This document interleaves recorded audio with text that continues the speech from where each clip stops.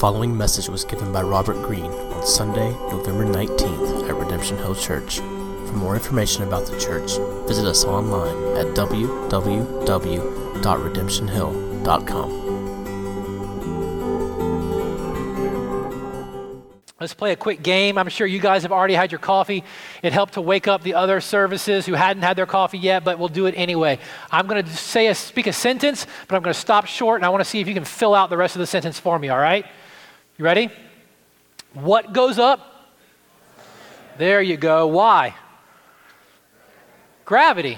All right, so if I were to say, I don't believe in gravity, but you can believe in gravity, but I don't believe in gravity, and if I were to go up onto the roof of the gym and jump off thinking I could fly, what would happen? I'd fall. You know why?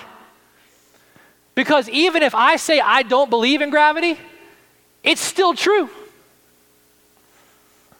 Even if I say it's okay for you to believe in gravity, but for me, gravity doesn't exist, it still does. And it's still true. I'll give you another picture. It may help with where Paul's going to go this morning. If I go into my backyard and I plant a tomato seed, and I cover that seed and I water that seed, what should I expect to grow from that seed? Tomatoes. So that even if I say, well, you can believe that that's a tomato seed that will produce tomatoes, but I believe it's a tomato seed that will produce peppers, whether or not I believe it's a tomato seed or not, what's it still going to produce? Tomatoes. Because whether or not I think it's true or not, it is. God has created an objective, physical order to his world. What goes up must come down. You plant tomatoes, you get tomatoes. Why all of a sudden, though, do we get ourselves all ruffled up at the idea that God, in his infinite wisdom, who created an objective physical order to the world that he created, also established an objective moral order to the world he created? And there's this sinful reality, this temptation in all of our hearts. We hear people vocalize it all the time, but it's resident in each of us. We all want to push back against the idea that God's established this objective moral order. And so we'll find ourselves saying things or thinking things, and you can hear it all around you in the world that we live in. Well, it's okay for you to think that's immoral for you. But even if you think it's immoral for you, it's not immoral for me. If you believe that action is immoral for you, then it is immoral for you. But your immoral action that you believe is immoral for you doesn't mean it's immoral for me. You have your belief, I have my belief. Whatever I believe an action is makes it what it is. So if I believe it's okay, then it's okay. If I believe it's immoral, then it's immoral for me, and vice versa. There's this thing in our hearts that wants to push back against the reality that God has established an objective moral order to the world, and we want to somehow figure out how we can get around that and play by our own rules.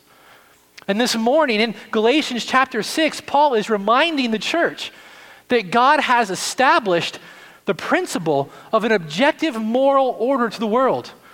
Look down at verse 7. Do not be deceived. God is not mocked.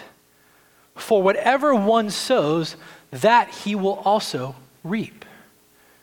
See, here's what I want you to understand, and I need to encourage myself in it too, because I've got this desire lingering in my heart as well.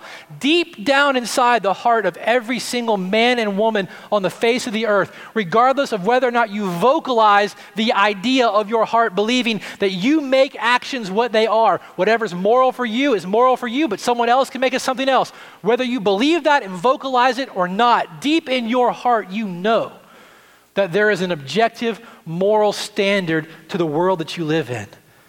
You know it's true. And let me help you see why I say that and how I know that it exists in your heart.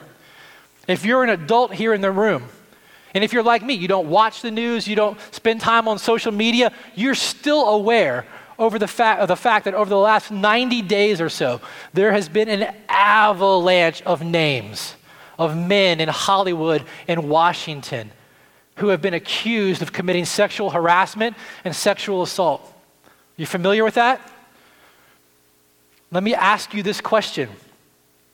Do you believe that sexual assault is wrong or just simply impractical? Is it just bad for business? It creates a bad work environment, bad relationships amongst people, so we better put it away. Or is it wrong? That's not rhetorical. You can answer me. You might be afraid to say what you want to say. No, it's wrong. Is it wrong regardless of what the person accused believes about it? Yeah? So that's not a moral feeling. It's not subjective. It's wrong whether that person believes it's wrong or not. Here's how I know that this resides deep in every single person's heart. They know that there's this objective standard. This is why the entire world, regardless of whether or not they gather together in a local church on a Sunday morning like this or not, this is why the entire world is outraged and not just disappointed in these men. If it was just a subjective feeling that one person got to decide whether it was right or wrong, then we might be disappointed in what people have done. But deep down in the side of the heart of every single person on the face of the earth, we know there's an objective moral order to the world that we live in. Therefore, what these men have done is wrong, regardless of what they believe to be true about it or not. So you can say all you want, that everyone can determine what's right and wrong for themselves, true and false for themselves, moral or immoral for themselves. But the true reality of what is in your heart is going to come out and betray the words that you speak. You know deep down in your heart, because you were created in the image and likeness of God, that there is an objective moral order to the world we live in. Whatever one sows, that he will reap.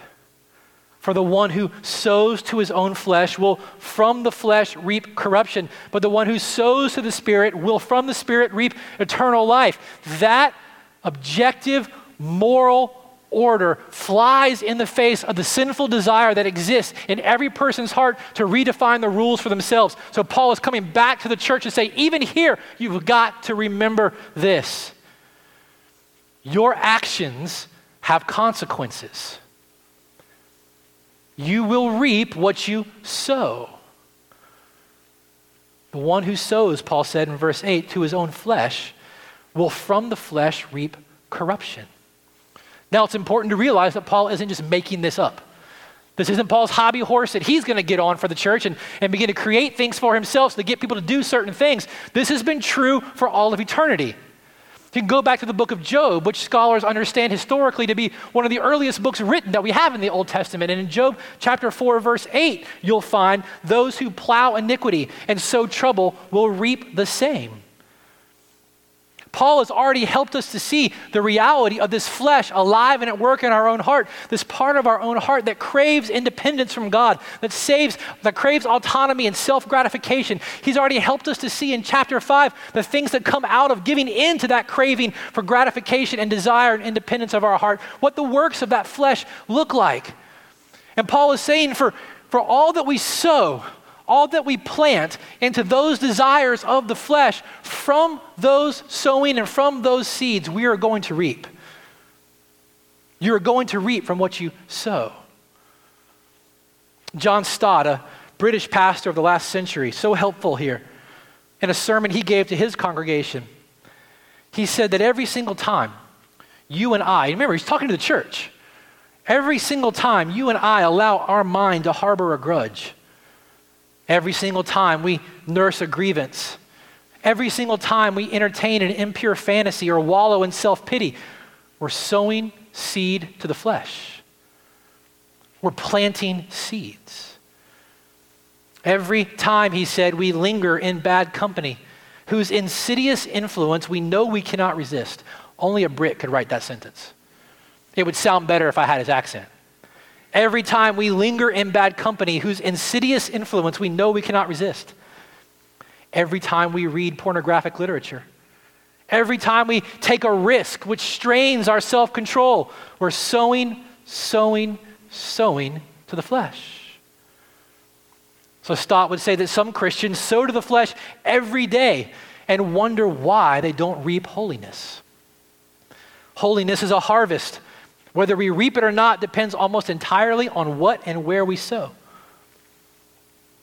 Stott's touching on something that Paul is going to get to in just a minute.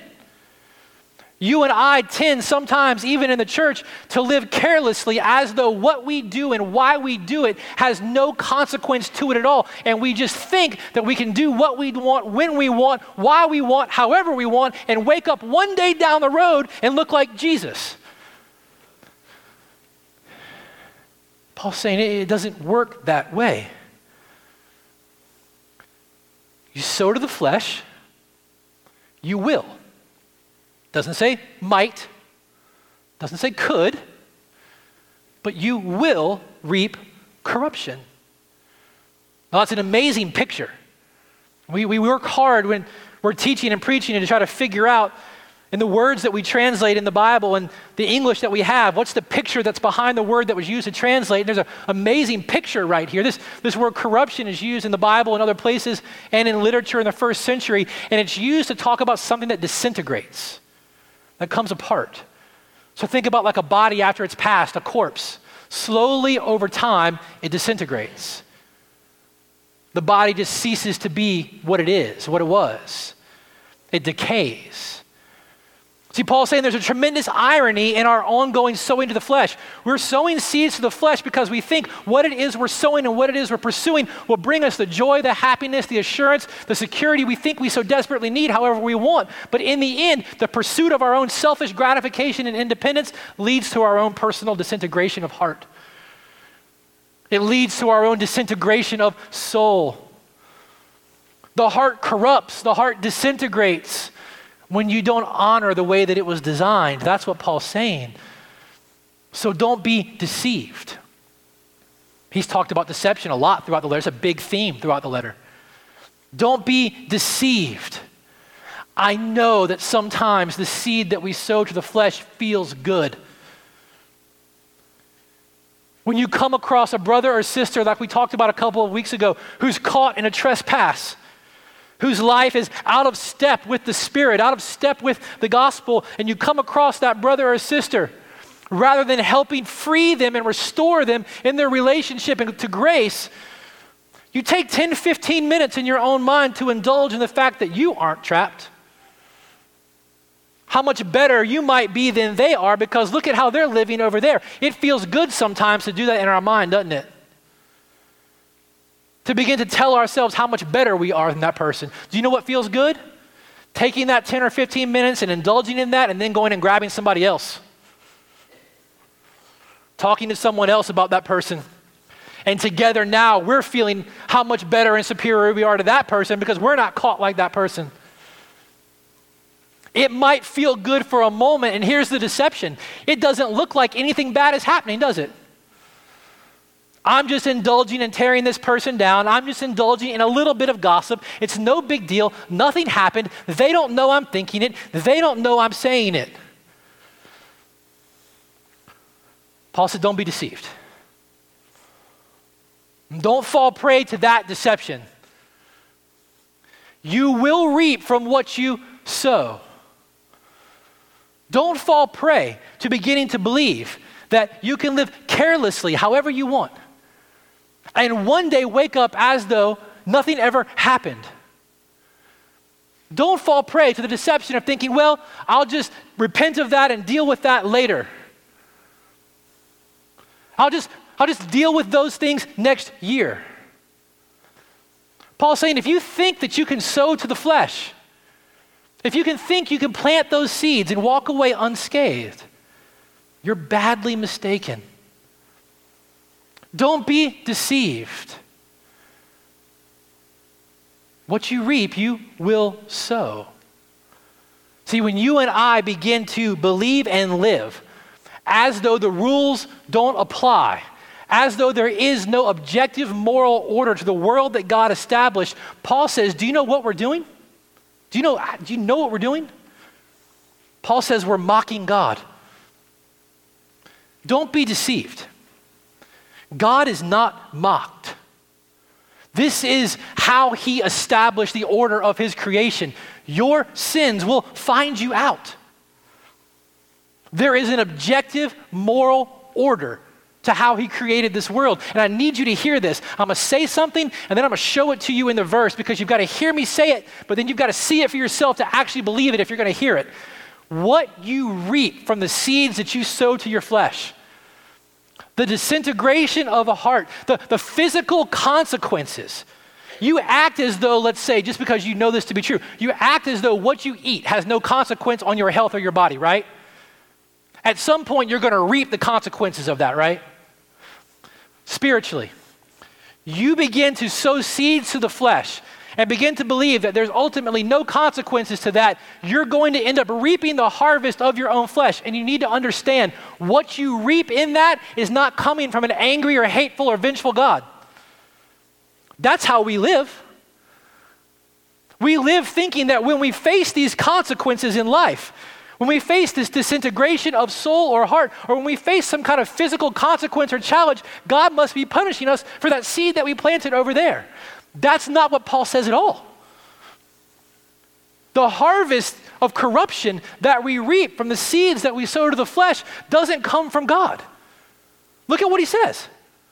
Paul doesn't say for the one who sows to his own flesh will from God reap corruption. No. That's not what he says. The one who sows to his own flesh will, from where? From the flesh, reap corruption. From within ourselves. You and I already have within ourselves all we need to destroy and disintegrate our own soul.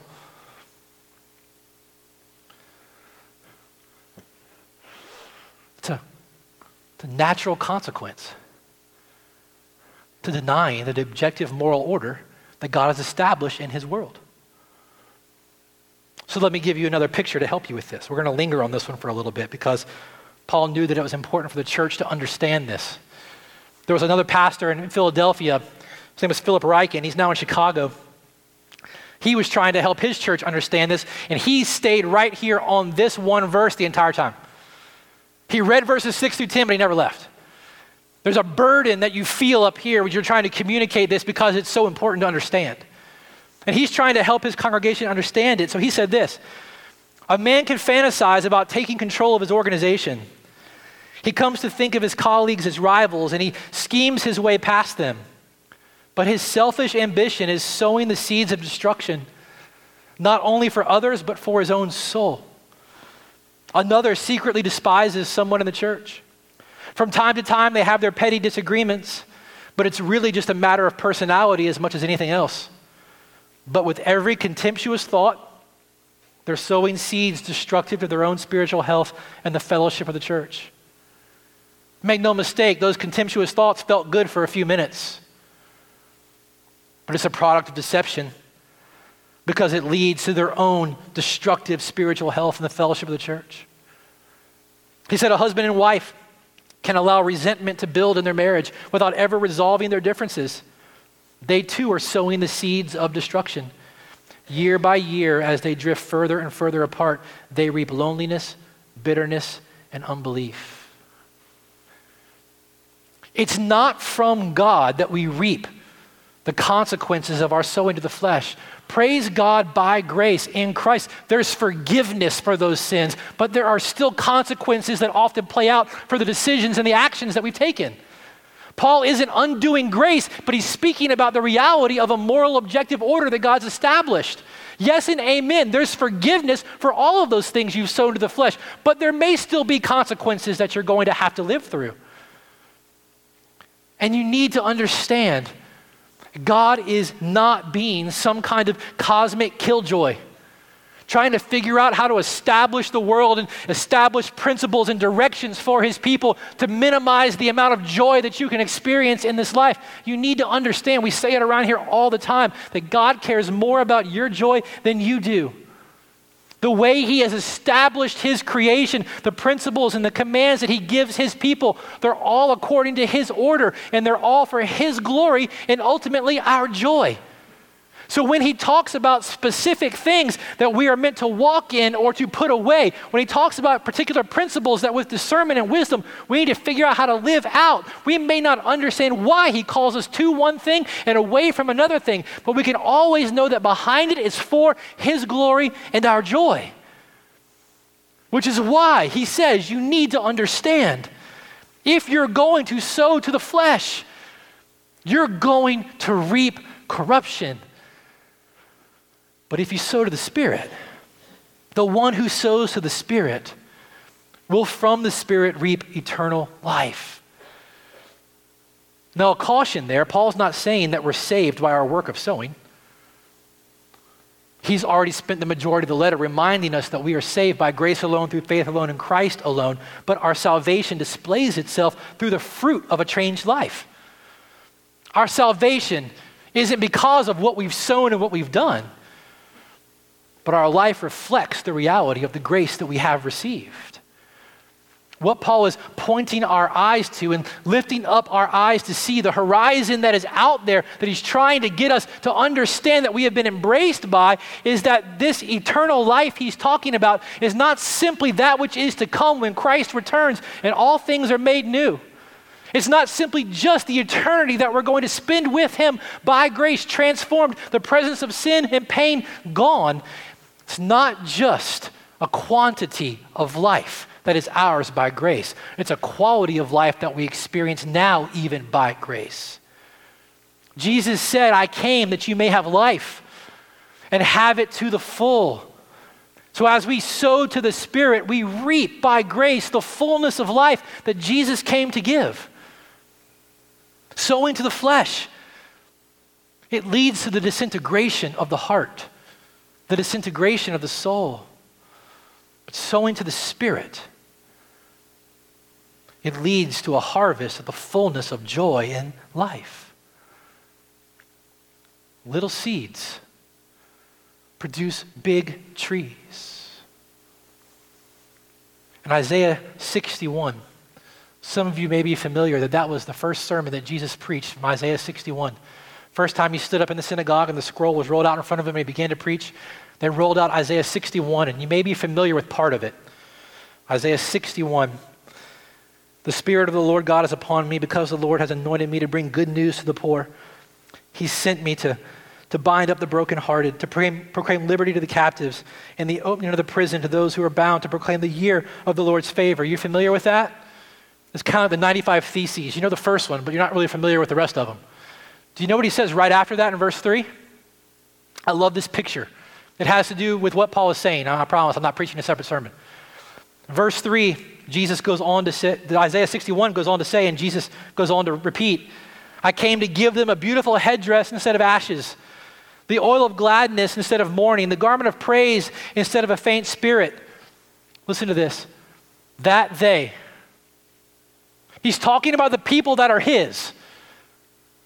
The one that God has sent him to live and to die in the place of.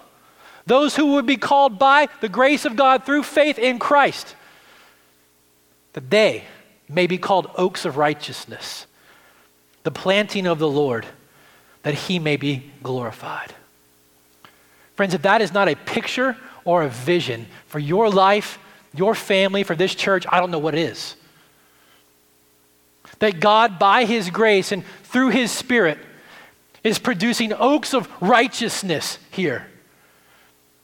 That by his grace and by his Spirit in this city, there is spreading a forest of oaks of righteousness for his glory in this city. Have you ever seen an acorn? Little seeds have the capacity within them to produce tremendous trees. I am growing increasingly convinced, after a number of years, not only as being a pastor, but being a follower of Jesus, I am growing increasingly convinced regarding the power of ordinary faithfulness with a long-term view. I'll confess that wasn't always the case.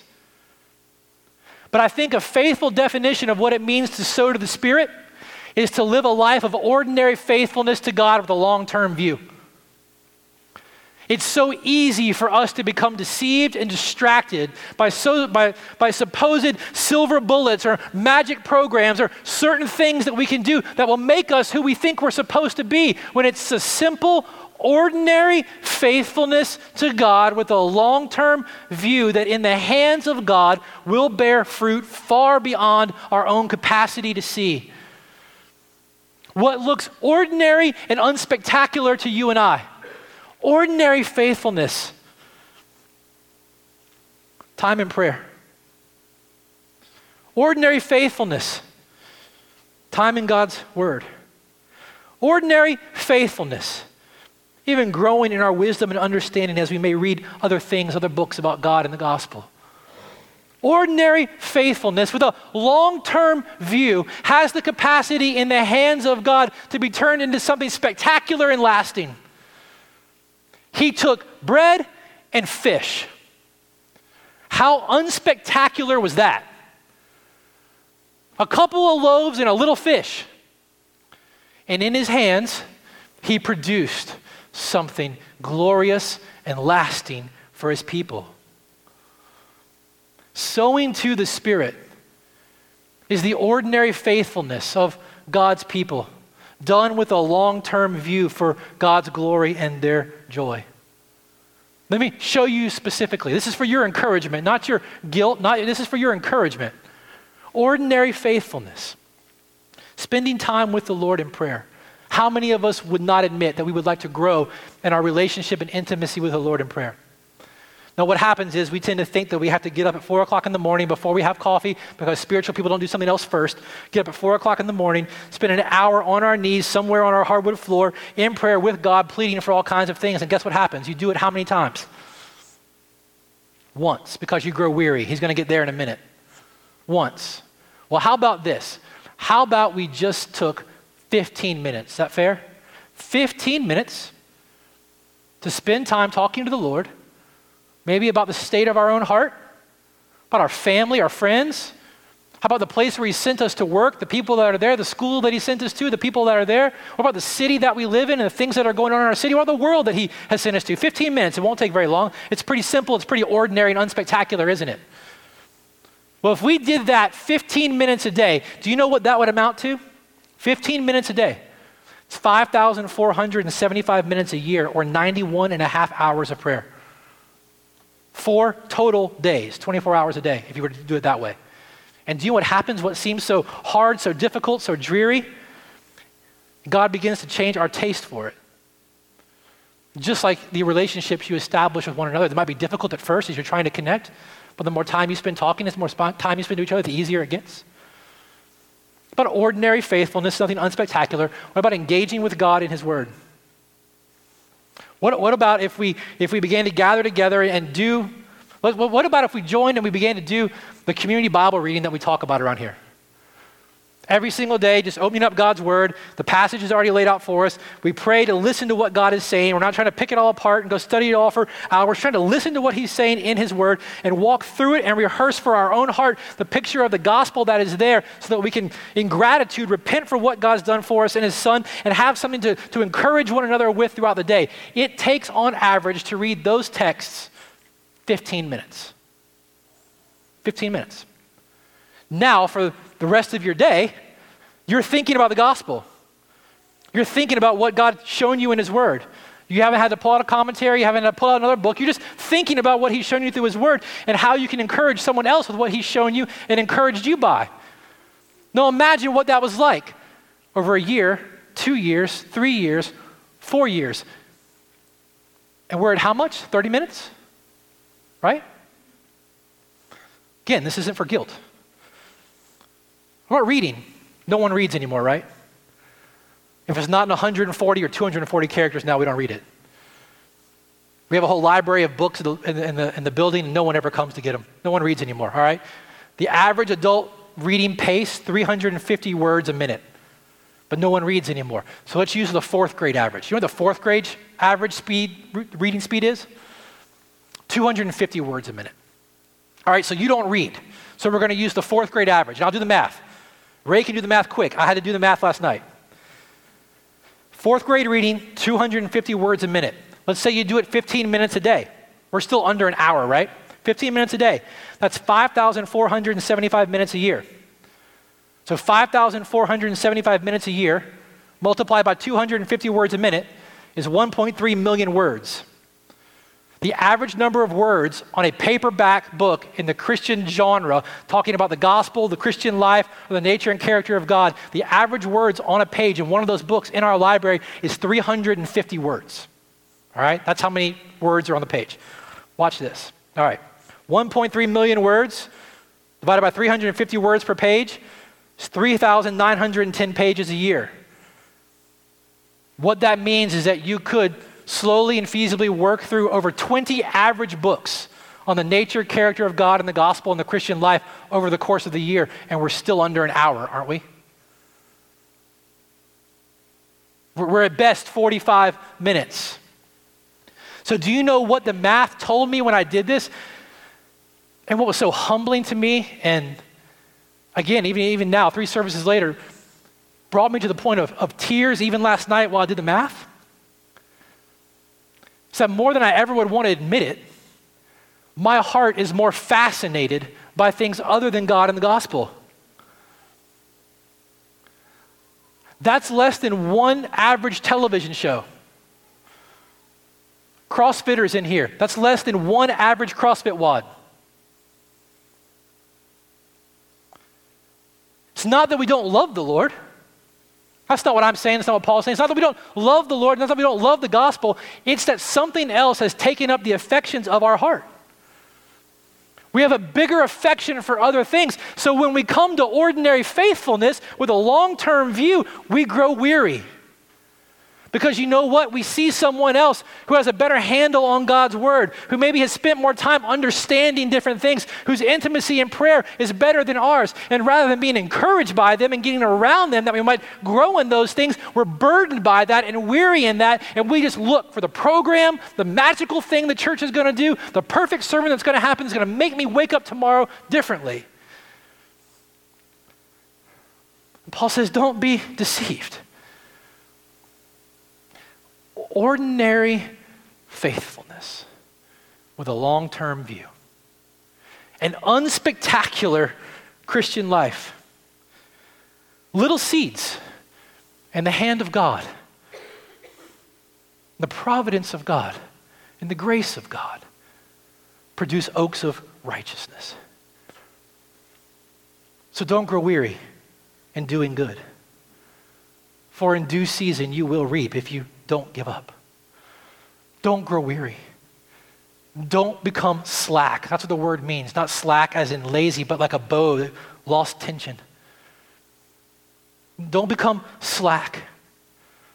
In a world of instant gratification, ordinary faithfulness with a long-term view. Nietzsche said it first. Eugene Peterson co-opted, so the church won't quote Nietzsche, but it's true. It's a long obedience in the same direction. And it's generally unspectacular. It's generally mundane. But in the hands of God and the providence of God, it produces oaks of righteousness. Little seeds produce enormous trees. So don't be deceived. Don't grow weary. And it's not just in the ordinary faithfulness that we grow weary. Paul says in verse 10, it's easy for us to grow weary in something else. So then, as we have opportunity, let us do good to everyone, and especially those that are of the household of faith. Now, there's nothing hidden behind those words. There's not some Hebrew there or Greek there that I can unpack and make it say something that it doesn't say. There's nothing obscure there at all. It's as clear and simple as it actually sounds. We have this encompassing call to do good to everyone. And there's no qualifier there. It's not do good to everyone who lives in your neighborhood. It's not just do good to everyone whose skin looks like yours. It's not just do good to everyone who speaks the same language that you speak. It's not just do good to everyone who's in the same socioeconomic bracket that you're in so that when it comes back around, they can do good to you. Jesus hammered that. Jesus said, if you're only willing to do good and to care for those who can turn around and do the same thing for you, you're no better than the Pharisees and the tax collectors. No, this is an all-encompassing call that God has given his people. Paul's been working it out already. It's nothing new. Part of gospel culture that springs from a heart anchored in the reality of the gospel and stabilized by who Christ is for us now and forever is that as we have the opportunity, which is every single day, we're to do good to everyone. Ultimately, no qualification there. That's why we take time on Sunday mornings to highlight through our living church different ways that people in this local body are taking the time, the talent, the resources that God has given them to seek to find ways to do good to everyone. We'll talk about the Youth Life Learning Centers, the East End Pregnancy Centers. We'll talk about Step Richmond. We'll talk about all different things that are happening through the life of this church, seeking to do good to those who are in this city. It's what God's called us to, but we can grow weary there, can't we? Calvin was talking to his church about this weariness, and John Calvin said, we're naturally lazy in the duties of love. And many little stumbling blocks hinder and put off even the most well-disposed. We meet with many ungrateful people. The vast number of the needy overwhelm us. We're drained by paying out on every side, and our warmth is dampened by the coldness of others. Finally, the whole world is full of hindrances which turn aside from the right path. But don't grow weary, he said. How, John? Like, how do we not grow weary? I just got over the hump of not growing weary in ordinary faithfulness and sowing into the Spirit. How do I not grow weary in the ordinary acts of loving people around me?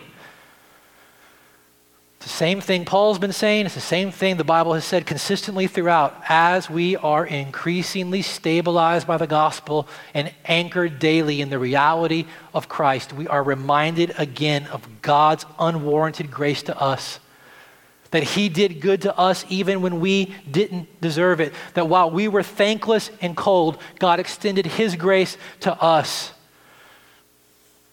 As we are anchored in the gospel, the ordinary faithfulness of communion with God and encouragement in his word and reminders of the gospel, we of all people are encouraged in perseverance and endurance to continue to do good because of the good done to us, out of a gratitude for the good done to us.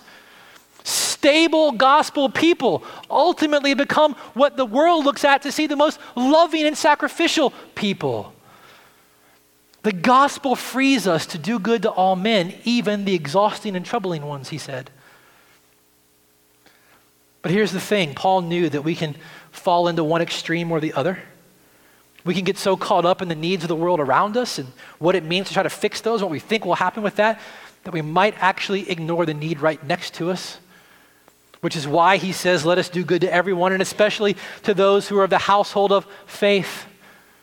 It's all part of this cascading picture of gospel culture he's been painting.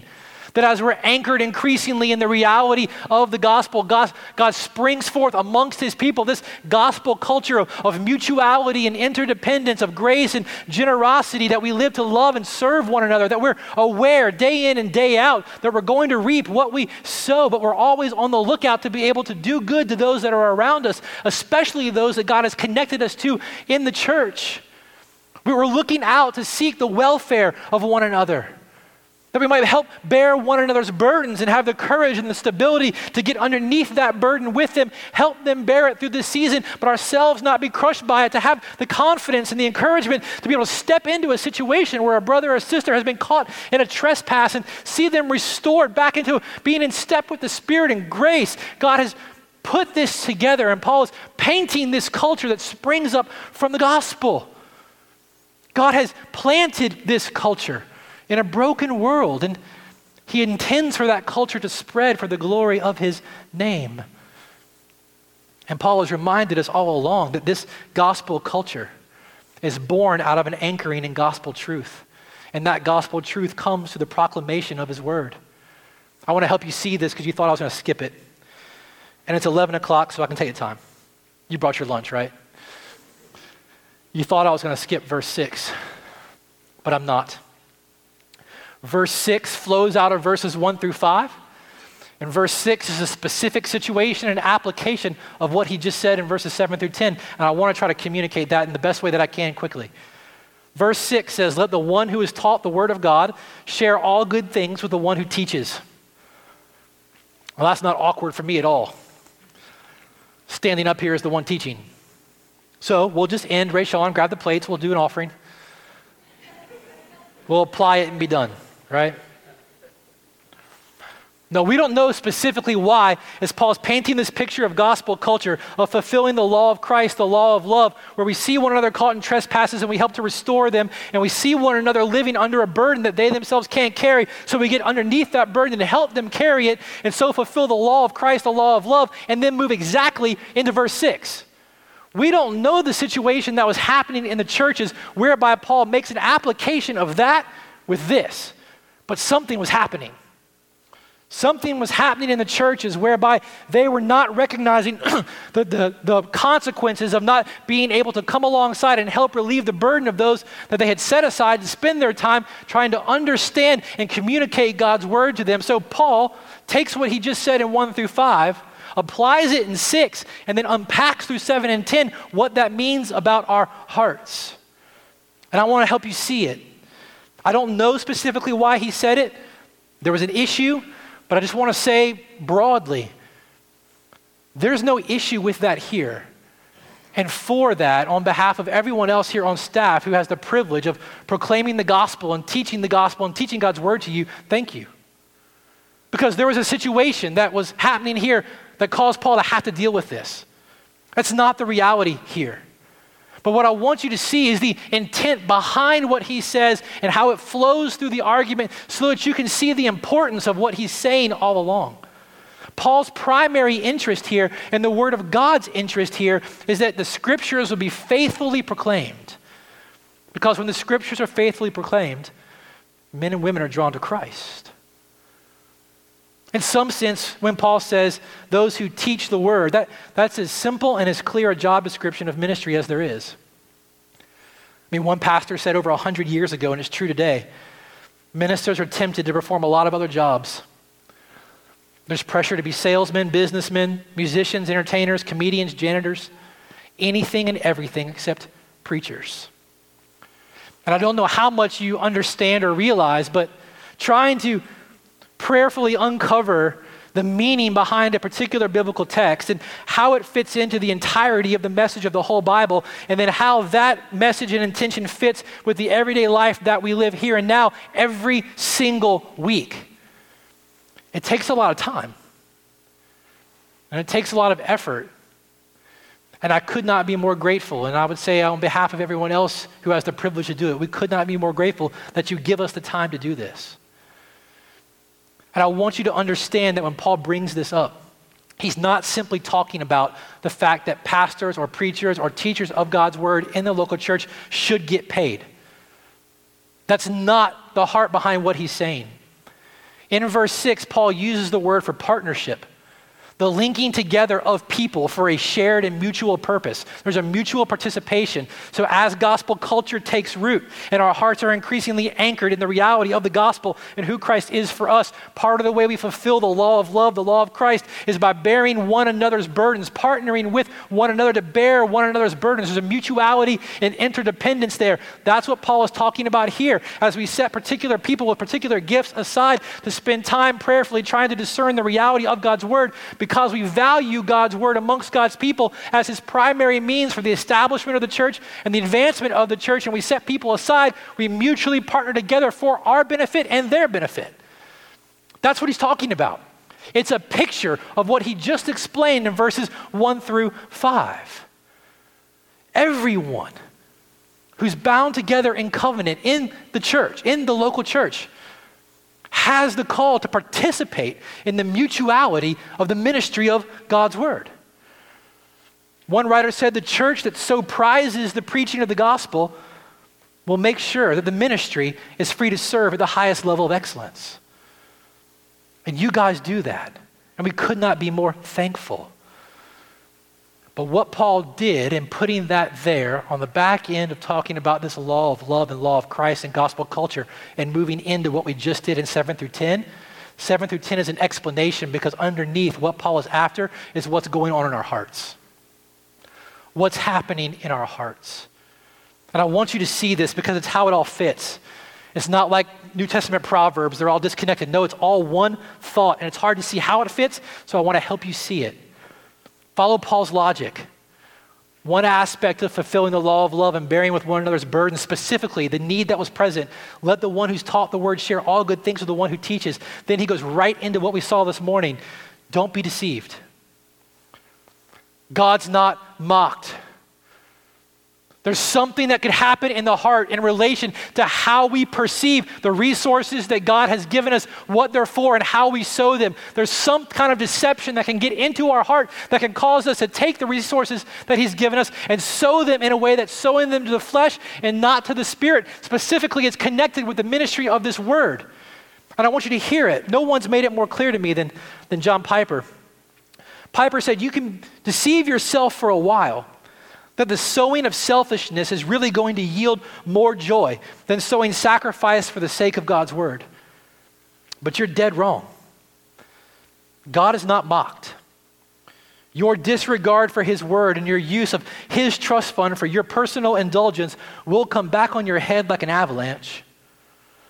So Paul's saying in verses 6 and 7, we honor God and we honor God's word when we take the resources that he's given us, which might have bought us some comfort or security or prestige, and rather give it to the support of the ministry of the word domestically and to the ends of the earth. You see, when we partner together and use the resources that God has given us to support the ministry of God's word, that is his primary means of establishing his church here and around the world, we're sowing seeds to the Spirit.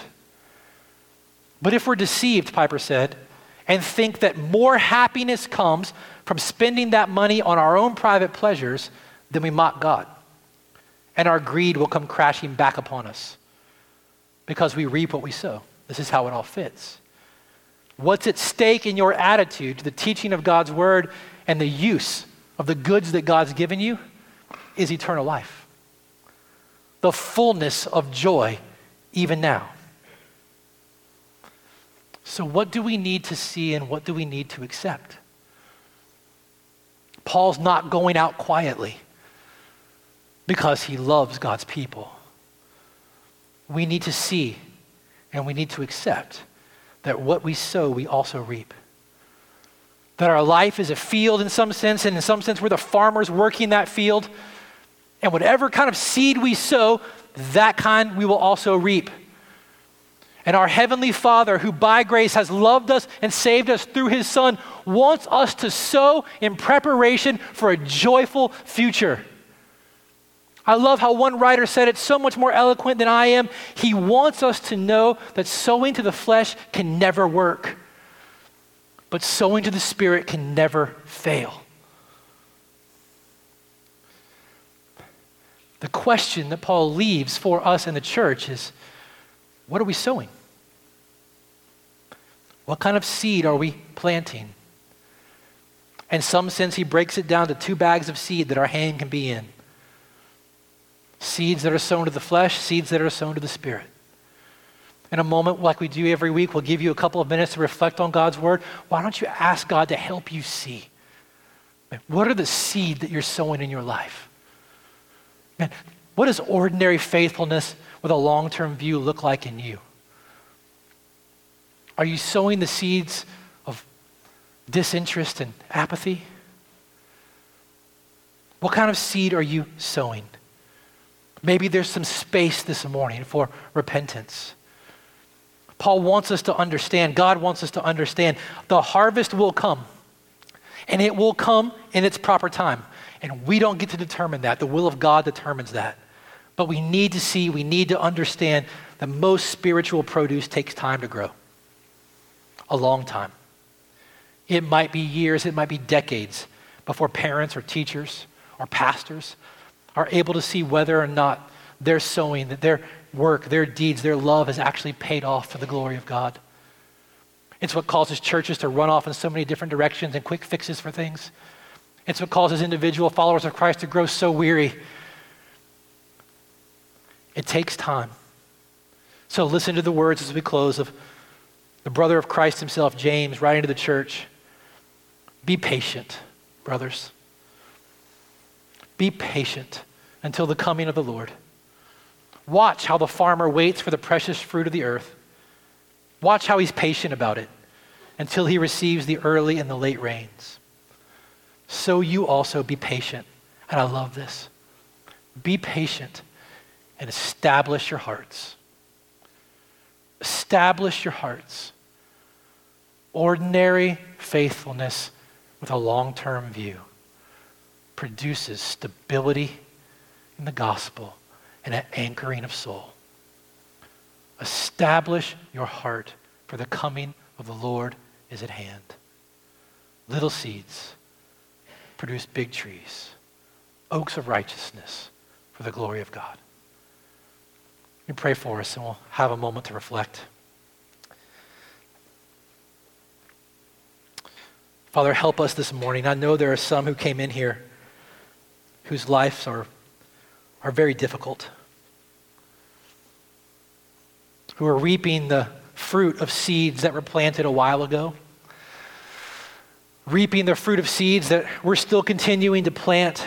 Lord, I thank you for mercifully drawing us here this morning, for speaking to us through your word, helping us to see, Lord, helping us to see that by your grace, there is a different seed to be sown.